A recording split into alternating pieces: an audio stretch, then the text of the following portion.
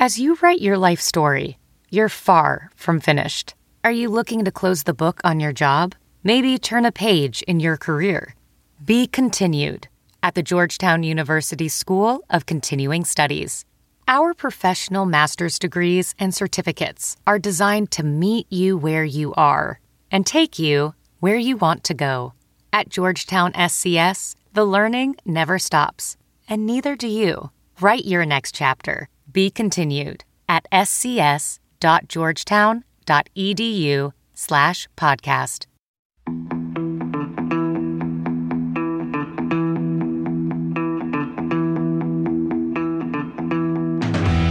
Welcome back to Spin the Rally Pod, and I'm confessing straight away I've made a major error.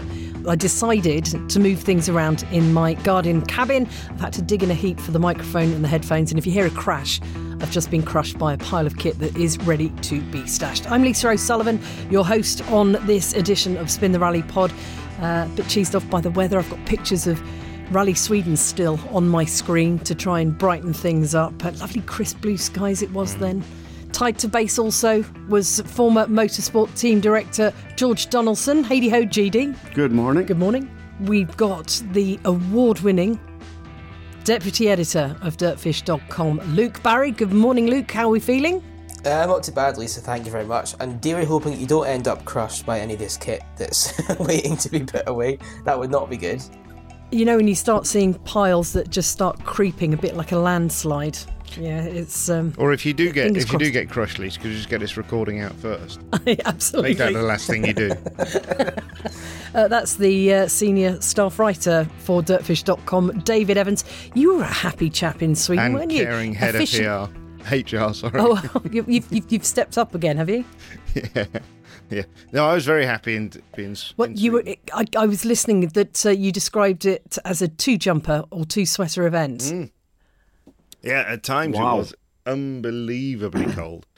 But George, I've never seen. You would have been completely across this, George. That we were driving and it was around sort of -10, -11. It was quite chilly, and then suddenly down a hill a little bit into a bit of a valley, and it just dived to -19. Suddenly the trees were completely white with frost and ice and stuff, and it stayed in that valley at -19 until we climbed out.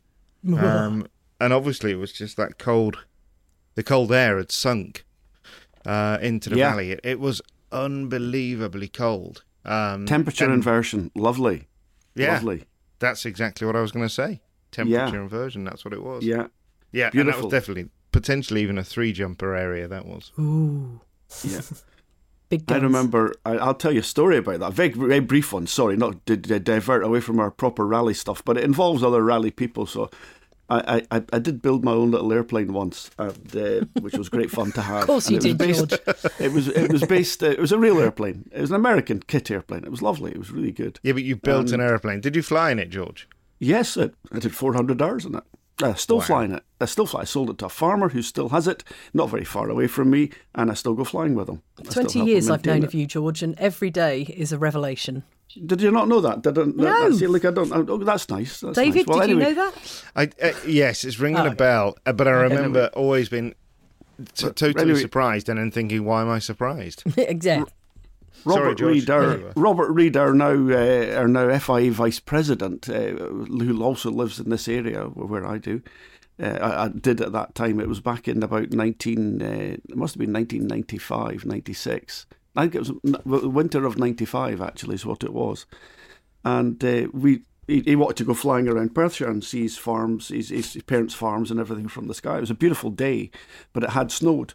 So I went to the airfield, and it turned out that the main grass runway was usable. The asphalt wasn't. The snow was deeper than that, but the grass runway, which runs over the top of the airfield, the snow had not built up. It was only a few inches deep, and it was very powdery. But it had gone very frosty, and it was about minus 10, 11 degrees.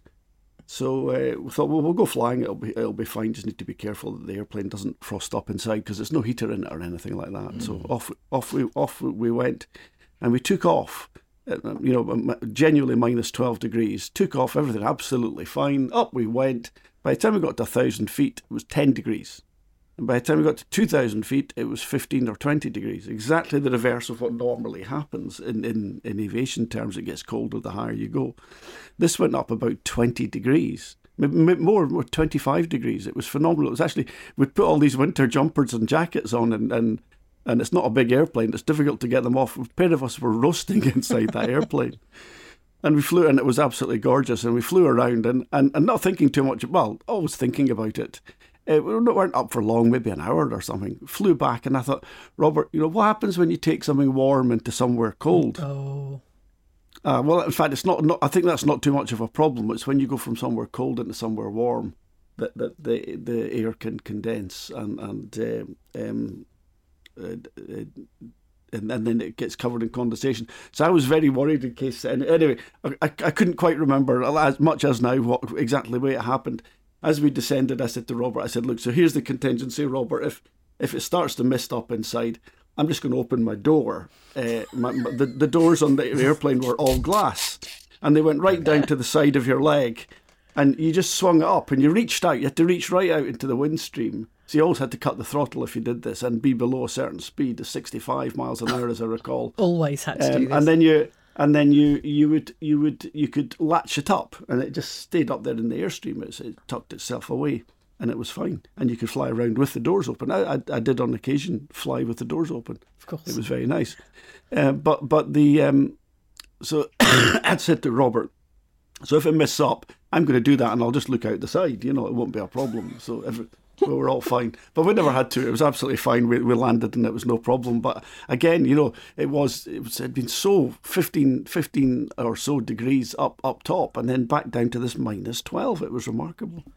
Oh yeah, so you'd be a bit worried about icing up on the way down, wouldn't you? Really? Yeah, that's what my concern was. Was much for the fuel and the fuel system, but anyway, rally cars used to have to worry about things like that. Old rally cars, old Escorts with twin 40 Webers.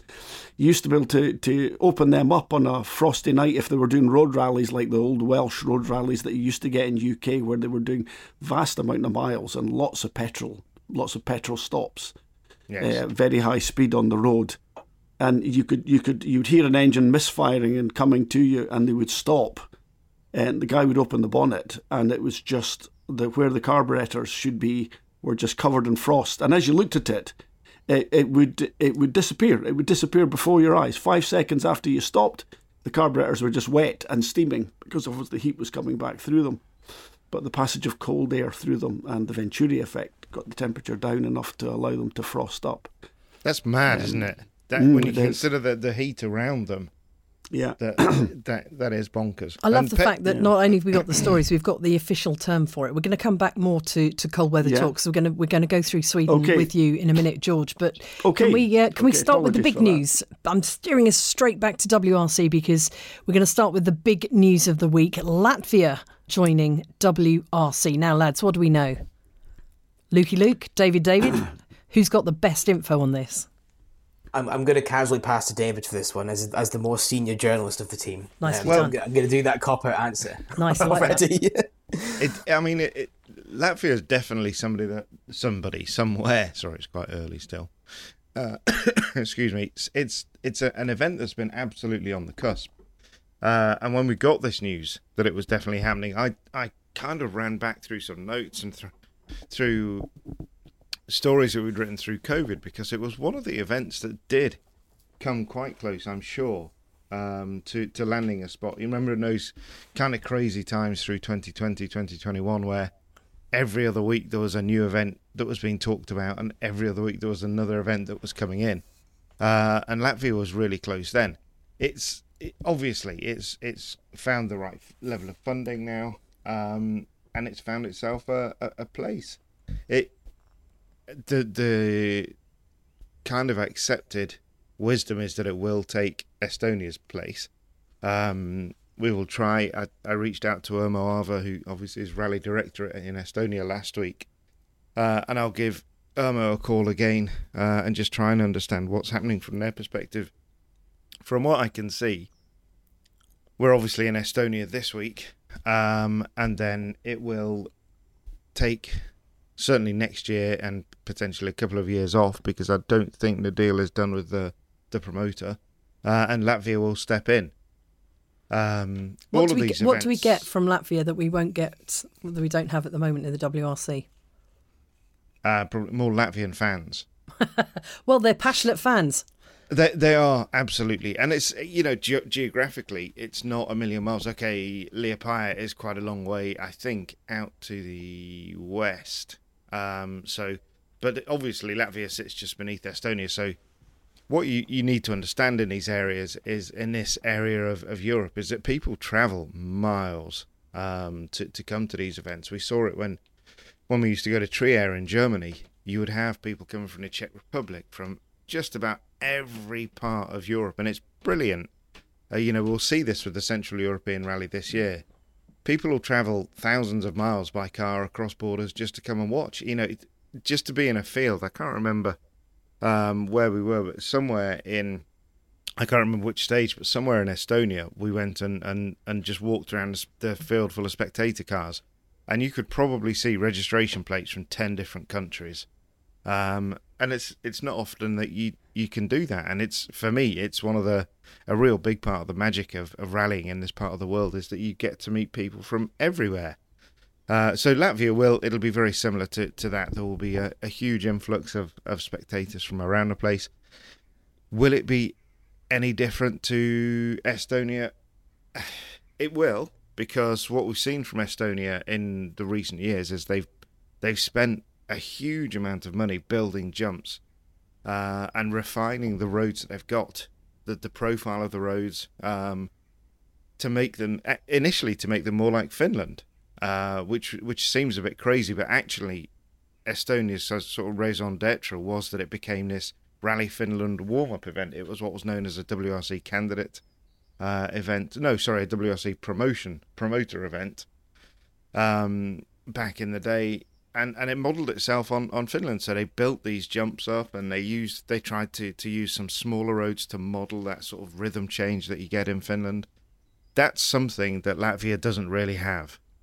Talking to people like Craig Breen. Craig Breen's been there a lot. He knows a lot about rallying over there. Oliver Solberg has been over there. The young guns potentially had a big advantage here. Kalle and Oliver have spent their formative years at age 14, 15, 16 competing in Latvia. And they do have some very, very, very fast roads, but they don't tend to have the smaller ones, which I wrote a piece on the website saying that, average speed could well be an issue here, because they don't have that ability to slow the rally down by, ducking onto a smaller road. And the last thing we want to see now is chicanes. We've sort of got away from those in Finland. No, David. But yeah, that's where we are. So I have to say, I'll be really sad not to go to Estonia. It's become one of my absolute favourite. I love Tartu, love the people, love the fans. So for me, it'll be a real shame. But it's an adventure, isn't it, to go somewhere new? Can I make a contentious comment? It would be disappointing if you didn't, George. Well, look, I mean, much as I love the event, a new event, and I'm a massive fan of getting new events and new flavours, this just seems like a geographical move to appease a particular group. Or is it just a cynical move on behalf of the promoter to try and get more money from a different event? Are they not getting enough money from Estonia? Estonia have quite clearly made a massive investment in WRC, changing the character of the roads, giving us a marvellous rally. And okay, maybe it needs a little bit more character. I have no idea. I've never been. It appears like a fantastic event to me. Absolutely brilliant. Filled with enthusiasm and character. It's brilliant. We'll go to Latvia. It'll probably be exactly the same. But that means now the first promoter loses all his investment. The second promoter has to invest loads of money. Yeah. And he might not quite hit the mark, and the WRC might only go 1 or 2 years, and then it'll move on to the next place. What will it do? Go back to Poland? Move to Lithuania next? I mean, what's going on here? Is it a cynical move just to make money here? Because I think, George, in fairness, it's a business for WRC promoter, and they absolutely have to hit the mark financially. And we see this. We've seen this absolutely in the UK. Mm-hmm. Wales stopped funding the rally, so the rally stopped. Yeah. And if the government in Estonia, and I don't know for sure, as I say, I haven't spoken to them yet, but obviously they don't have the deal in place for next year, and if you essentially can't afford it, then you can't have the rally. Well, fair enough. Hey, looking at and I get that. Just I would wonder about the values and everything and the cost of it all. In terms of what's produced. There you go. There, as I've said it now. I am the Antichrist now to a whole load of people. I've just watched Swedish Rally, and I've watched a whole load of in-car footage that I could have filmed in my own car, going from my own little village to the next little village to the supermarket, because it looked so slow and it was at full speed. So you thought the onboards were too slow in Sweden, right?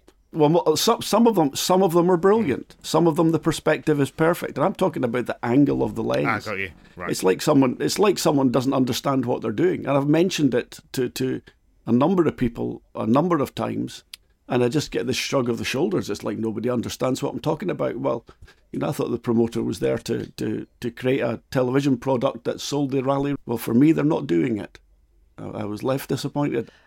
I think, do you know what it is, George, that you're right. You are right about the fact that the angle's not working for us, but we have become a little bit spoilt as viewers, haven't we? Because it's not so very long ago that I was getting excited about puddle cam, that, you have this technology that you can effectively chuck into a car or strap it on the side of a rally car, chuck it on the road, and it'll get amazing shots of rally cars at speed. But we're such rapid consumers of stuff. We're waiting for the next innovation almost, instead of enjoying some of the stuff. Because as you say, some of the stuff we are watching still is utterly brilliant, but we're almost taking it for granted. Yeah, the bar's been raised, so when they show us something average, that when a car's doing 190 miles an hour down a narrow track on tram rails with the car trying to get out of them, and it looks like I'm driving down to the shops, it's a little bit hard to actually accept. Because I've been in the car. That's the whole thing about speed anyway. You only really recognise speed when somebody's braking, don't you? Because if you are travelling in a vehicle that's going very fast, it doesn't feel like it's going fast until someone sticks the anchors on. I've got to say, George, I think I wonder if it's your telly, because I literally every time, and it seemed to be Craig Breen, every time I was watching Craig Breen in that Bratby stage, which was slow, twisty, miserable, horrible on the Friday, I found it breathtaking that the car, you could see so much movement in the car. As he was trying to get the thing slowed down, it was pointing in all directions. No, some of the footage is fantastic, David. But what I don't understand is why not all of it is, and why somebody is prepared to accept that lower quality. It lowers the bar everywhere for me. It's very annoying. Disappointing. I've sat in those rally cars down those roads at more higher speeds than they go now. They don't go so fast now. They're smarter geared now. But 200 kph down those roads is you don't care how brave you are. You end up looking at your feet. You look lower and lower and lower. You get lower and lower. Presumably you weren't driving at the time. No, I wasn't. I have driven it. I have driven it at reasonable speeds there. Certainly, I've been up at 200 kph with my Sierra Cosworth for sure. Over that, George, surely in the Group N car. Group N car was quite quick. I think the fastest I ever went in Sweden was we did get up to about 145 miles an hour, but that was on a road section because I was late. Brilliant. Yeah, and it was very far up north. There was literally no one around, and the road was about as wide as an airport runway. It was a phenomenal bit of road, and we just pushed on, and we avoided penalties. Yay! But no, so just to whiz us back to Latvia, it will be a great event. Of course, I don't really know too much about the absolute kind of the big history of the event. It was started I'm sure it started as a winter rally, and obviously an European Championship, and then it moved to become an autumn event. And then I think is it June, middle of the summer, Luke, this year? Yes, I'll say that quietly and then check EWRC for you to give you an exact answer. But I totally forgotten, actually. You're right, I totally forgotten this rally was a winter event. You just suddenly sparked back some memories in my head of watching some old ERC stuff and everything else. So there you go. I'm adding a bit of work to the podcast there. Sorry, listeners. Maybe it's a good thing I've not said it. But there we are. I've contributed. An ERC Swedish rally, wasn't it? a proper winter rally for a while. It was. I think that was the era we had Yano Rally. Was the start of the season, and I remember as a 13, 14-year-old who loved rallying and none of my friends understood it. It was great because at that time of year I wasn't at school, so no one could sort of take the mickey at me for watching rallies. But they were all there, ready to watch. Not that they would. Well, no, they just didn't understand it. They still don't, actually, to be fair to them. I'm not very good at explaining it. I need to get them to an event. That's a completely separate tangent. It's very parochial for me. Across America, BP supports more than 275,000 jobs to keep energy flowing. Jobs like updating turbines at one of our Indiana wind farms and producing more oil and gas with fewer operational emissions in the Gulf of Mexico. It's and, not or. See what doing both means for energy nationwide at bp.com/investing in America. Welcome to Spin the Rally Pod. There we are. I know. Well, we don't know much about anything. But we can find out. We can always find out. We can. I'm gonna move us on a bit actually because I am kind of aware of us doing our usual tangential approach to rallying. And George, I want to go back to Rally Sweden because you were locked in, watching every angle that was available to you, and. Well, we kind of got quite a bit to unpick. Yeah. Drivers' expectations. Yeah. As a former team boss, this is where we're coming at you. I mean, we've got all kinds of stuff to talk about. You know, team orders. We've got personnel being moved around and held back. Where do you want to start? I think is perhaps the best way to go. You know, Monte Carlo normally gives us a couple of drivers with a few problems, and a good loss of points. We've now done Sweden 2 rallies in, and Lappi lost a little bit. We've got some drivers, doing partial championships. They're still in the fight even for the whole championship. Obviously, Sebastian Ogier is not out of it, and neither's Craig Breen, having finished second there. So, yeah, it's a super interesting event. And Lappi, of course, going terrible Monte Carlo rally, relatively speaking. Not what he wanted anyway. A pretty good Sweden, beg your pardon, got caught out by the tyre failure, I guess, or tyre whatever it was. And then scored those fantastic power stage points. Those five points mean a lot to him, a lot more to him than anyone else, really, in percentage terms. It's huge. So we've got an interesting situation where the championship still hasn't hit any watershed point where someone's fallen away and have now got to win. So everyone's still kind of playing this, I feel, this sort of standoff game. It's quite interesting. Not that anybody's actually standing off. It's all pretty frantic out there at the front. Driver expectation wise, I thought, crikey, all the drivers delivered phenomenal performances again. Some of them below par, but then within that, when they've realised they couldn't hit the pace, I beg your pardon, recovering from the flu here, guys. Don't worry, I'll edit your coughs out. Thank you very much. You're very kind. When you look at those drivers, they've all delivered very, very well on a sort of backup plan, if you like, to make sure that their championship doesn't fall away, and that they can resolve whatever issues they've been having, whether it was with car setup or themselves or just the cars. In the case of Toyota, was it really suitable for Sweden? You could say that the cars compromise across the year. Maybe I'll bet you my bottom dollar that Tom Fowler knew that Sweden wasn't going to be their strongest event. And we've had this before where they've said, well, here's our car for the year, there's our basic setup, there's all our core parts that we're allowed to use for the year. That's going to suit us on 90% of the events, and those other 10% are going to be a bit of a compromise, but we'll do our best. And it might be that Sweden was one of those. I mean, certainly it's a faster rally where car setup normally affects you less, strangely enough. And I think Tanak's performance would agree with that. He'll tell you that his car wasn't exactly right and wasn't exactly suitable, yet he went on to, well, really absolutely stamp a level of dominance but not from a massively strong distance in front. But what a brilliant rally! So yes, I think a lot of drivers did very, very well. So that was good. What really shocked me about the whole thing was the fact that Hyundai were prepared to give up a win to give a driver in third place a potential second place.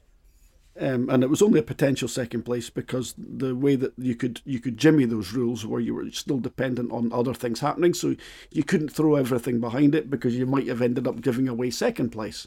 So they were second and third with a potential to give away either those seconds or thirds if they got it wrong.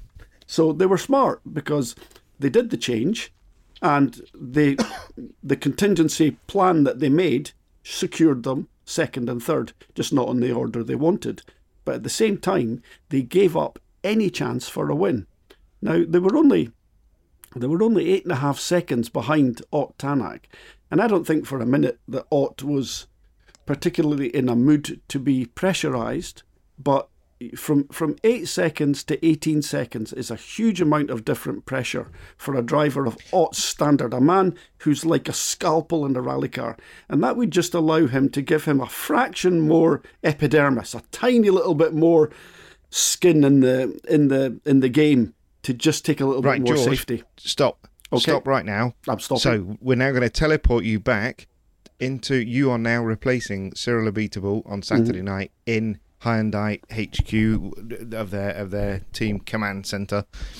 What's for dinner? You know what each. Kind of need some. We need the wibbly wobbly music. Inevitably, it'll be good, whatever it is. All right. Okay. But so you know what each driver's objective is. So you're now sat with your 3 drivers in there. What are you going to tell each driver to do, and how do they do it? Well. So just to reiterate, what positions were the drivers in at this point? At that, let me just go back to our joint favourite website. I'll give you a quick rundown. The gap was slightly bigger at that point. It was second and third, if I remember correctly, because I'm pretty sure Lappy had gone backwards. It was. What were the gaps? Yeah, the gap was a good question. And Craig Breen was second to Tanak, and Neville was third, but only just. Right. After stage 15, which is Umyo 1, Ott Tanak led by 8.8 seconds from Craig Breen. Thierry Neuville was 15.1 behind Breen, so 23.7 off the lead. And Kalle Rovanperä was just 3.8 seconds off the back of Thierry. And obviously Lappy was down now in 11th place and pretty much out of the picture. Yeah. So that's the headlines are 8.6 to Tanak from Breen, and then Thierry was 15.1 back, but he had Kalle just 3.8 behind him Saturday night. Go ahead. Okay. Cyril. Right. Cyril okay. Donaldson. Well, I won't be Cyril Donaldson. I'll just be me, as usual, obtuse and avoiding every question I can. No, but ultimately, I've got 2 masters here. I've got Thierry Neuville, who I'm meant to make world champion, and presumably that's been agreed with my Korean masters.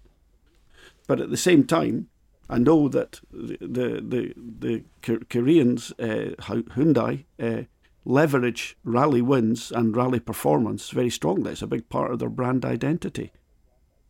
So you'd like to think that a win on Sunday is sales on Monday. That works for Toyota. Every time a Toyota wins a rally in the WRC, their sales spike the following week, literally the following day in Japan, massively. There's a massive spike in sales.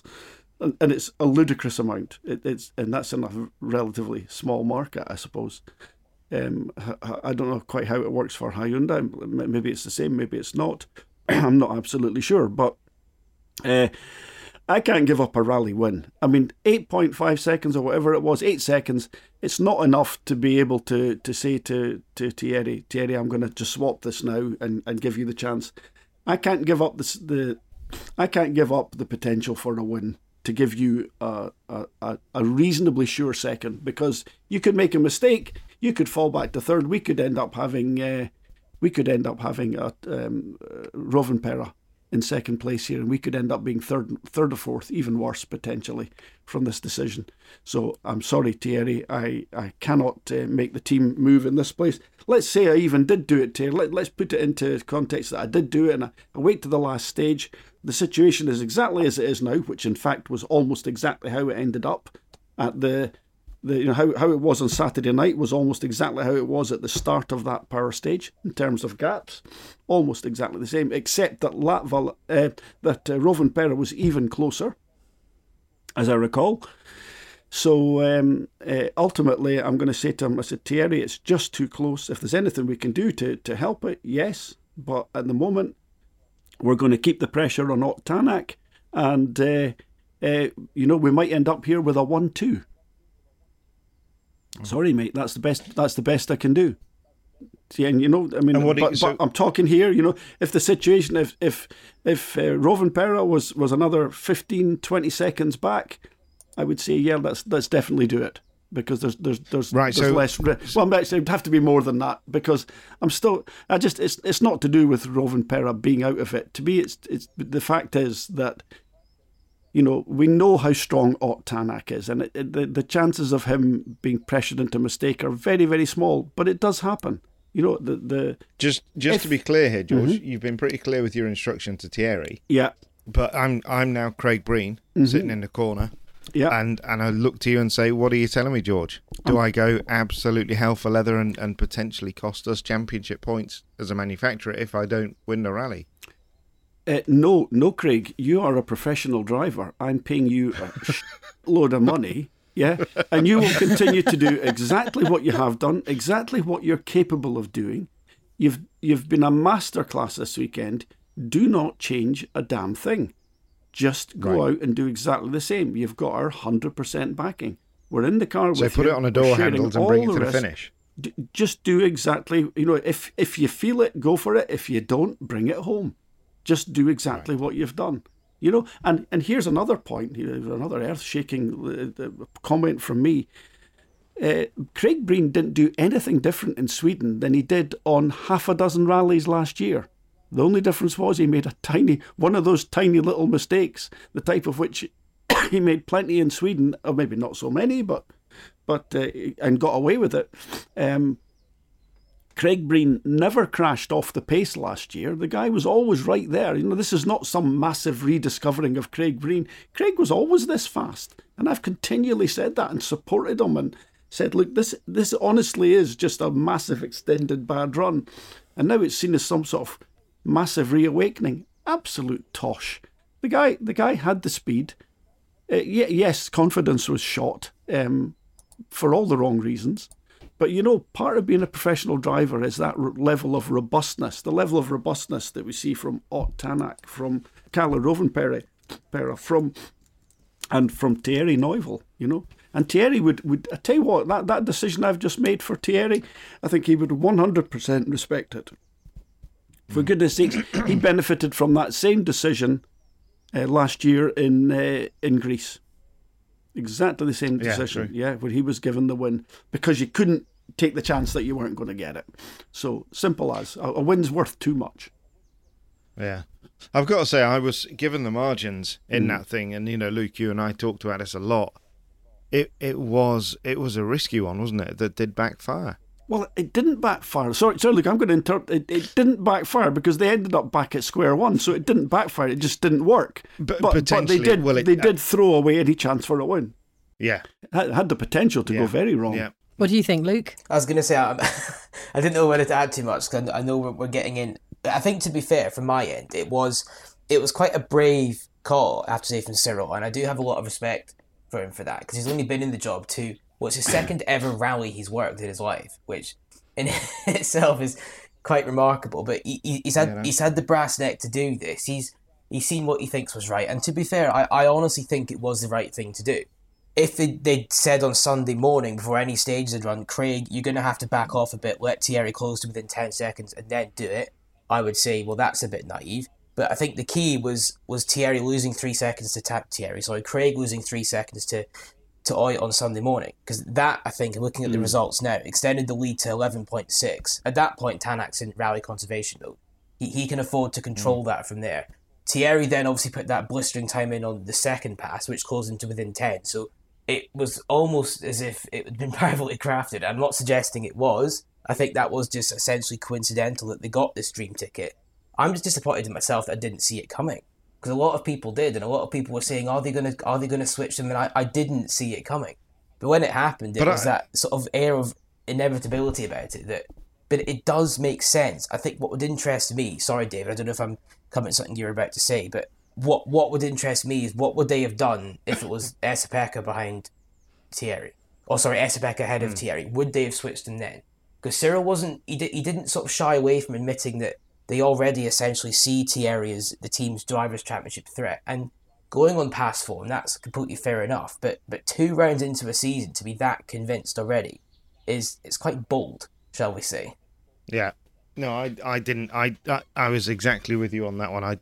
For me, that was, firstly, I was really surprised that they did it, given that the margins were so close. That was my situation as well, David. Yeah. And the Lappy question is the really obvious one.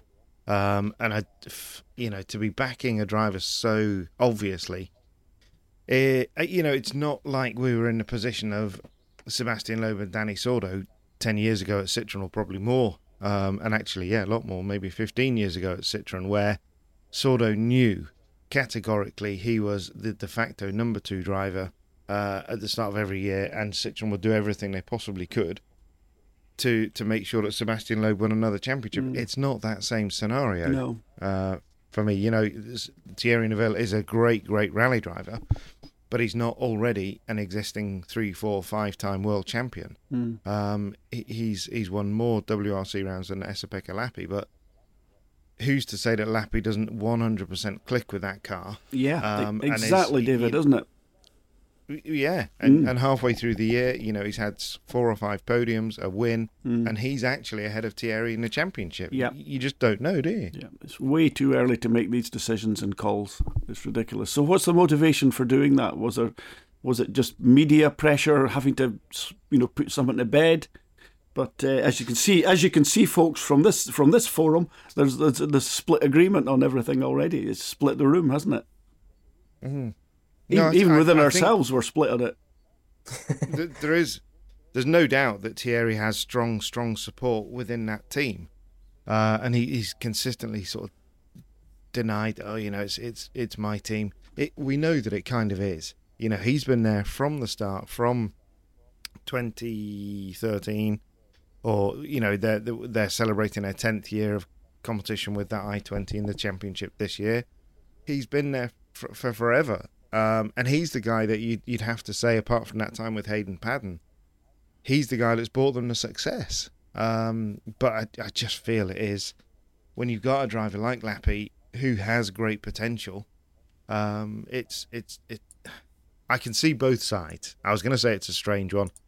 I can see both sides. You could equally argue that Lappi's not absolutely at the top of his game. He's coming off the back of a part program with Toyota.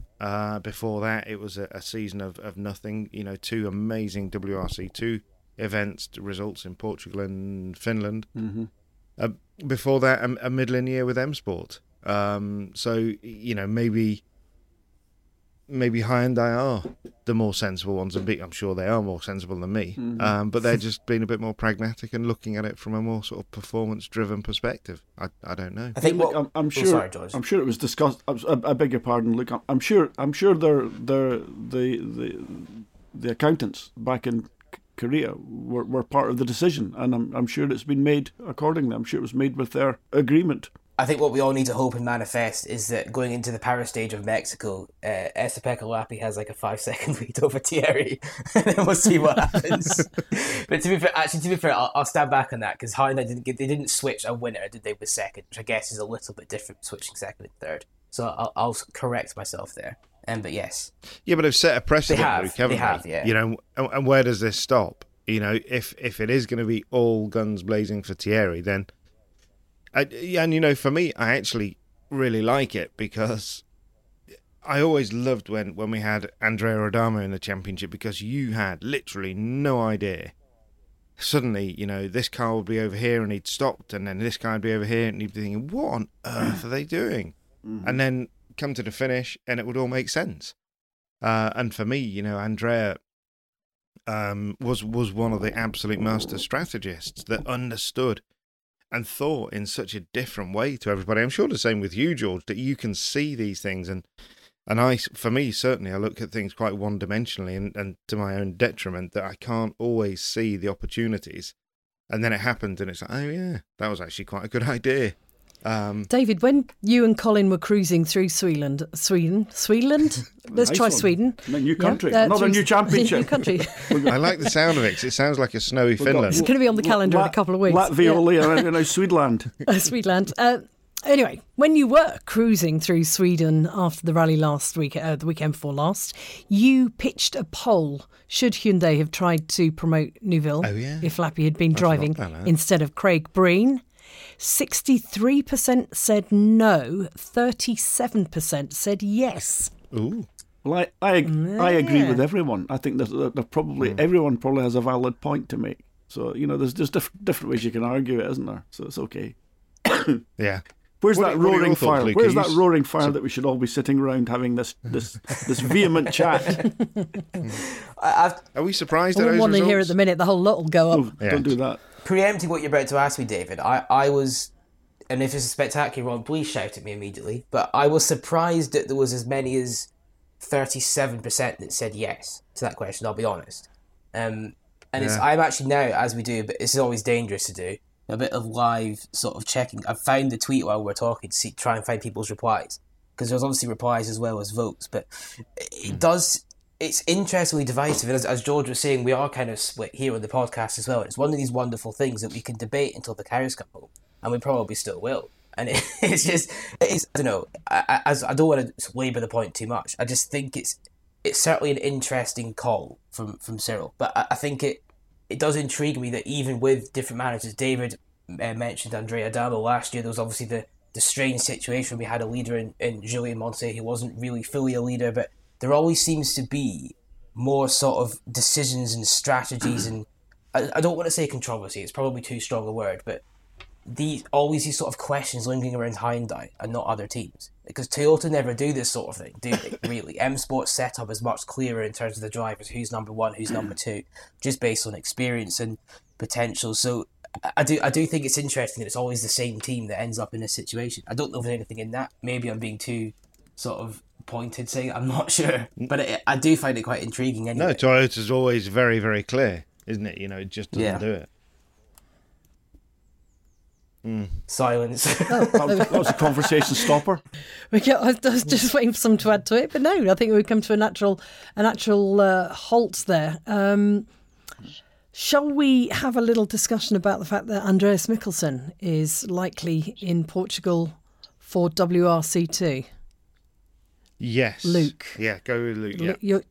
Yeah. Luke, you're intrigued by the comments. I have to say, it was a very good. I have to say, I'm gonna sound like I'm being deliberately nice to David just because I'm speaking to him, but it was honestly, I thought, a very, very good piece. Not that David's pieces aren't good anyway, but this one was very.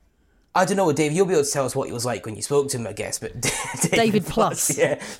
But they were very, very. That's a terrifying. Very punchy, very to the point. Quotes from Andreas, and I guess he does have a very clear point to put across, doesn't he? Because without wishing to discredit any of the contenders, the eventual champions in last year's WRC2, I think it is widely acknowledged that he was probably the best driver in that class last year, but he doesn't have the silverware to show for it. And it's becoming quite a frustrating situation for him now, because we know how close he got to Hyundai. There was a comment in there, and I don't have it in front of me immediately to reference it, so I won't do that in case I misinterpret him. But he was very, shall we say, he's very determined again. It feels very like 2021 Spec Andreas, where he made those now famous comments that he wanted to dominate everybody. But that is what he has to do now, particularly if he's not going for a championship. And in that class now, we've discussed it before in the podcast and in various places, the structure of WRC2 now, in a way, the championship almost doesn't matter. It's about going to the rallies where everybody's at and proving you are the best. And that's what he has to do. Yeah. And that's, he has every intention of doing that. I think he does still feel quite bitter about what happened with Hyundai. And it was wrong. You know, we've been over this numerous times before on the pod. It was wrong. They absolutely led him along. They told him there was a contract. This is what, we understand that there was a contract there. And when it came to signing the contract, the phone went silent. The emails were unanswered for a week. And in that time, he'd already told TalkSport and Skoda that he didn't need. He was moving on. And of course, Skoda and TalkSport were delighted because they're all about, bringing young talent through as they have with Lappi and with Kalle Rovanperä. And by the time he finally realised exactly what was going on with Hyundai, he went back to Skoda and said, things have gone south with them. TalkSport and Skoda's budget was committed elsewhere already, to the likes of defending champion Emil Lindholm.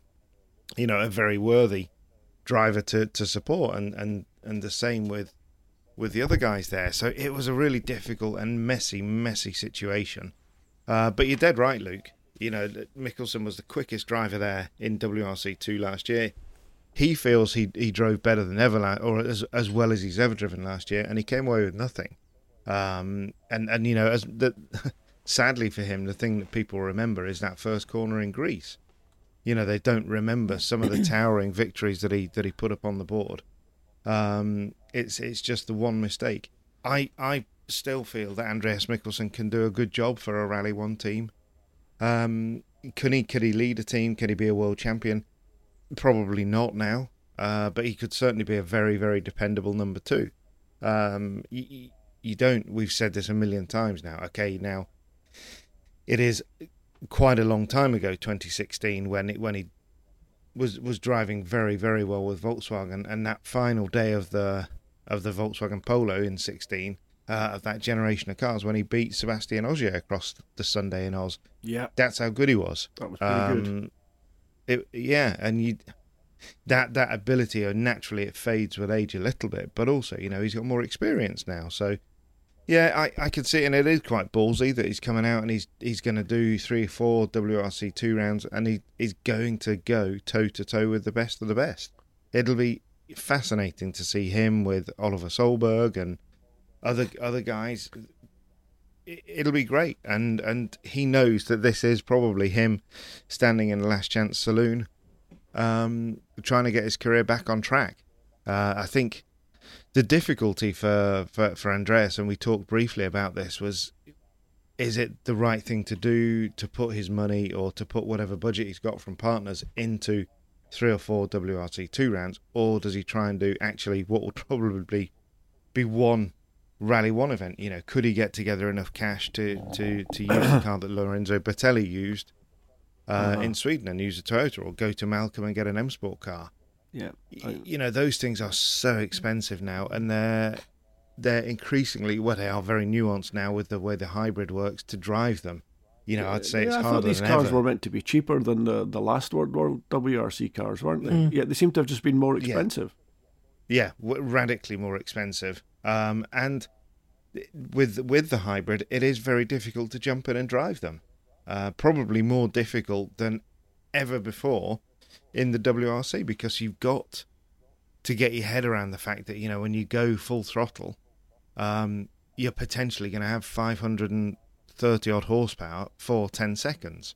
And if you want that again, you've got to have a regen program that's going to bring it back and understand where your braking is and how to deploy it, and they are more. It sounds to me like the championship then is creating a larger gap between the haves and the have-nots. Yeah. That we're going to end up with elite drivers who have driven the cars and can drive them, and those who want to step up are just not going to get the opportunity to get there. This is why it's more important. Andreas hasn't done anything wrong, has he? No, he hasn't, and it's more important than ever that we get young drivers. You've got Taka at Toyota. Brilliant. Good on Toyota for doing that. We need to be bringing young drivers through so that there's nothing. There's an element as well of, yes, it's okay to bring the young drivers through, but there is wastage of good drivers on the way there, and Andreas is that kind always has been, Lisa. An indication that there's so, I know, and there always is that. You look at drivers like Chris Meek and as I say, and then Juho Hänninen and all these drivers that were perhaps on the cusp, that if things had gone a slightly different way, if and sometimes it could be just as simple as one event that went very badly for them, and had either mental implications, as in changed their mindsets, or had physical implications because they wrecked the car. All these things will turn a driver one way or the other. And we don't talk about them as much because we're talking about the drivers that are at the top of the championship. We end up talking about 5 or 6 drivers instead of, the what could have been for some of those other drivers who are coming through. So it's all very well bringing the young drivers through. And we are seeing a fantastic crop of young drivers coming through. But there has to be something as well for those drivers that are lost in the wasteland in between. Yeah. And sadly there isn't. There are no private cars. There's no second-hand Rally 1 cars that a privateer team could buy and run for them on the cheap or on the cheaper. You're absolutely right. But wasn't that the point? Isn't that what you were rightly saying there, George, that it was supposed to be more accessible? It was. These were meant to be cheaper cars. I think all the manufacturers had said this is the way we want to go. Toyota adopted it quickly. I think Ford adopted it very quickly. Malcolm did. So was that a misread from these guys that it was going to be easier to make this space-framed car with a couple of body panels around it? A remarkable job, brilliant, well done, guys, because it looks like a normal car, and I think that's fantastic. That bit's been achieved, but what's gone wrong with the cost of that car? I think that's definitely a broader question and one that we need to answer. Yeah, because a WRC2 car. Somewhere between half and maybe 2 seconds, maybe 2.5 seconds at the very worst, a second a mile, so less than that, a kilometre, slower. And that car, you can buy one ready to go for €250,000. So, I personally could never really see how. I remember talking to Yves Maton about the 17 generation of cars, and he said, yes, these cars will be much cheaper. How? How could they have ever been cheaper? Yeah. And now, I really don't get it. George, and this we need a deeper dive on a separate pod about this, but is it cheaper to take a standard production shell and convert it into a rally car, so therefore cut it up, stick the cage in, rebuild it, or to build ground up a bespoke space frame chassis? I don't know. On one of my rare, slightly deeper talks that I've managed with Tom Fowler, it was him that said to me, he said, this will be much better. We'll do a much nicer, simpler job. And I think I can't remember the specifics of the conversation. It was over a year ago now, I guess. It would have been Safari in 2021 that I would have talked to him about that. So I can't quite remember the specifics. I'm getting old. But the impression I got was it was going to be cheaper and simpler and potentially more of them around. But these are not that. So that hasn't worked. You're putting impossible pressure on some of these drivers as well, then, who are coming in and knowing that there may be just one chance to impress. Yeah, it's always been their entire career could be hinging on one event. Yeah. I mean, the old Group A cars, of which there were hundreds around, literally hundreds. I mean, you could get you could go to a WRC rally, and you could have genuinely probably could have found 25 to 30 WRC cars, or Group A cars, I should say, entered on that rally that were potentially capable of winning the event. They certainly weren't second string, whether the drivers were willing to drive them that way. And people like, go back into the late 90s, Marcus Gronholm drove 5 years in the wilderness from doing really, really well in the championship in 1995. It took him another 4 years of just doing 1 or 2 rallies a year with a car that he could rent and go and do 1 or 2 events, and he eventually came to an event where he showed incredible speed at the right time, and all of a sudden he got 3 phone calls. He got a phone call from Peugeot. From Peugeot, he got a phone call from Mitsubishi, he got a phone call from Malcolm to go and drive their cars. And of course he had an offer from Toyota at the same time. He went to Peugeot, which was a smart thing to do. Welding instructor Alex DeClaire knows VR training platforms like Forge FX help students master their skills. There's a big learning curve with welding. Virtual reality simulates that exact muscle memory that they need. Learn more at meta.com/metaverseimpact. That's where the smart money was. One more thing I want to jump in finally with. We've got one thing. I want you to take us to Italy, David. I see mythical cars on the end of our schedule, and I'm intrigued. Yeah, one of the most exciting developments for a long time. Obviously, we're very close with our good friend Andrea Adamo. You know, Andrea can be quite a divisive figure. We know that. We only have to go back to what he was talking about in terms of his strategic approach to events. But one thing that we universally love him for is just his love of our sport, and he kind of was a sort of an instigator in this whole idea. He'd seen lots of historic events. We've seen lots of classic events, and they're all great, very laudable. You know, we all love to see Group B cars, but Andrea feels, you know, one aspect of the sport that is underserved now is kind of Group A, and early days all World Rally cars, but certainly, you know, the '97 cars, the sort of early noughties cars. So the plan is to put this event on.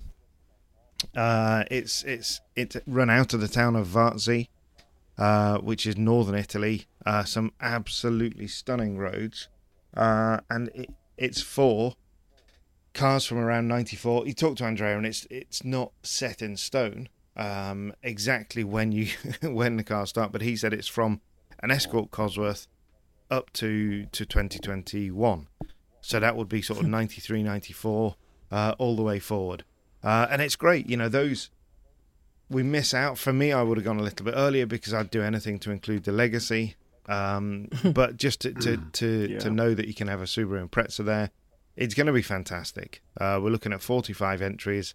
As much as it's a rally, it's a huge kind of party as well. It's to bring people with a huge die-hard interest in the sport together with people from that region, from the Lombardy region, and so that those people can show off their produce and everything that's good and great about that part of the world. When is it going to be happening? It is May the 20th. I knew you were going to ask that. Weather, fabulous weather. Well, I mean, imagine standing in those mountains, those Italian mountains, David. You've got all those early to mid Group A cars, early World Rally cars with their very early anti-lag systems, as we called it at Toyota, fresh air, where you're just putting air through the engine and then igniting it in the exhaust to keep the turbo turning, firing through the mountains, and you've got 45 of them. Just tremendous. And an amazing picnic with local produce. I'm thinking they have to run a night stage as well, David. I want to see that at night. I want to hear it at night. Yeah. Friday evening. Oh, wow. There you go. It's got the lot now, hasn't it? Wow. But and it is just as early much summer, glorious. It's as much about bringing the cars right back into the centre of town. So they do these loops, and you know, you're never far away from seeing cars coming back into town. Beautiful. I think the longest liaison is less than 10 miles to a stage. It's amazing. It's going to be a sort of dream event that.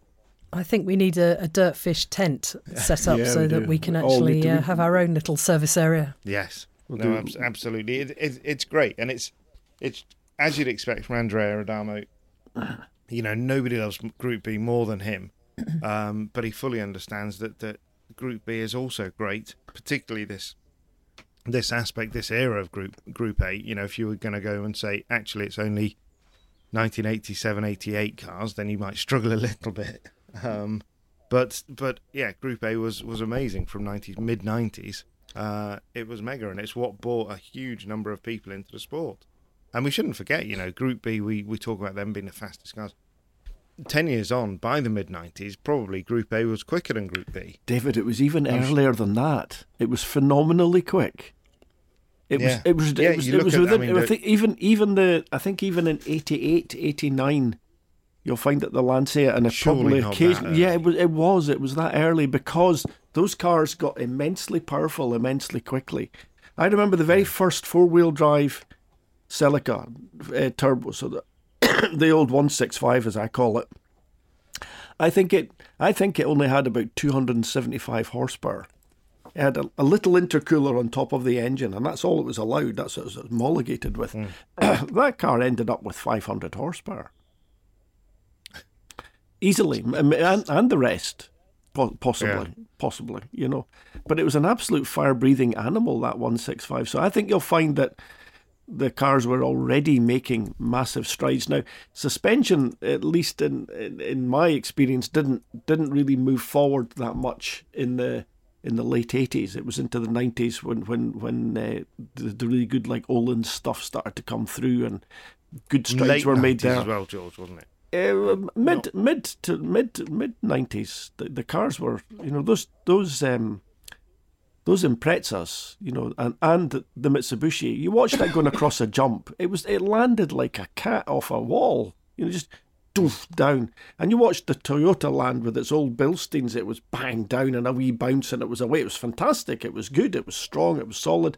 It didn't have the traction of those early adopters of those good suspension systems. Actually, in fairness, I think that was probably ProDrive's own development on the suspension, because I think they might have run Bilsteins as well, actually, as well as Toyota. A.W. Luke Barry, can I just check when you were born? I was born, Lisa, I'm the same age as the World Rally Car. If that helps you. 97 then. 97, is that right? Yeah, there you go. There we go. Yeah, so for me, what I'm most excited, and I'm unfortunately not going to be able to be there, but what I'm most excited about is the kit cars. That, to me, and I won't hear an argument said against it, they were the best rally cars ever. No, just best ever, David. The two-wheel drive kit cars. Loved them. Okay. But they were a big thing for me in my childhood. They revved. It's all that early experiences stuff. They were the first cars I really got to properly enjoy. And it frustrates me that I was about 2 or 3 years old and didn't realise how good it was back then. Yeah. One of those, isn't it? One of those. But yeah. I think there's a market for a children's picture book that can give you a nice little rally education while you're being rocked in the cradle. There you go. Anyway, it should I think, be a fun event anyway. We've ticked everything off the list. That does sound fantastic. We'll put that on the calendar. And just to say, we will have Andrea Adamo with us explaining the Mythical Cars Rally in much greater detail than I ever could, and the philosophy behind it. So listen out for Andrea in the coming weeks on the pod. Yeah, and check out dirtfish.com for any more information. It has to be your first place to go for rally news. We will try and keep you up to date with everything. As it happens, David constantly surgically attached to a keyboard so that he can get this stuff typed up and penned out. And of course, we have the award-winning Luke Barry as well, adding his take on stuff as well, which is absolutely superb. And it's great to work for Dirtfish and with such quality staff like you guys. Thank you very much for joining us for this edition of Spin the Rally Pod at Dirtfish Rally. If you want to get in touch and want to set our agenda, give us something else to talk about. But for now, thanks for listening. Don't forget to subscribe. Perfect. Thank you very much. Okay, stop recording. Bye.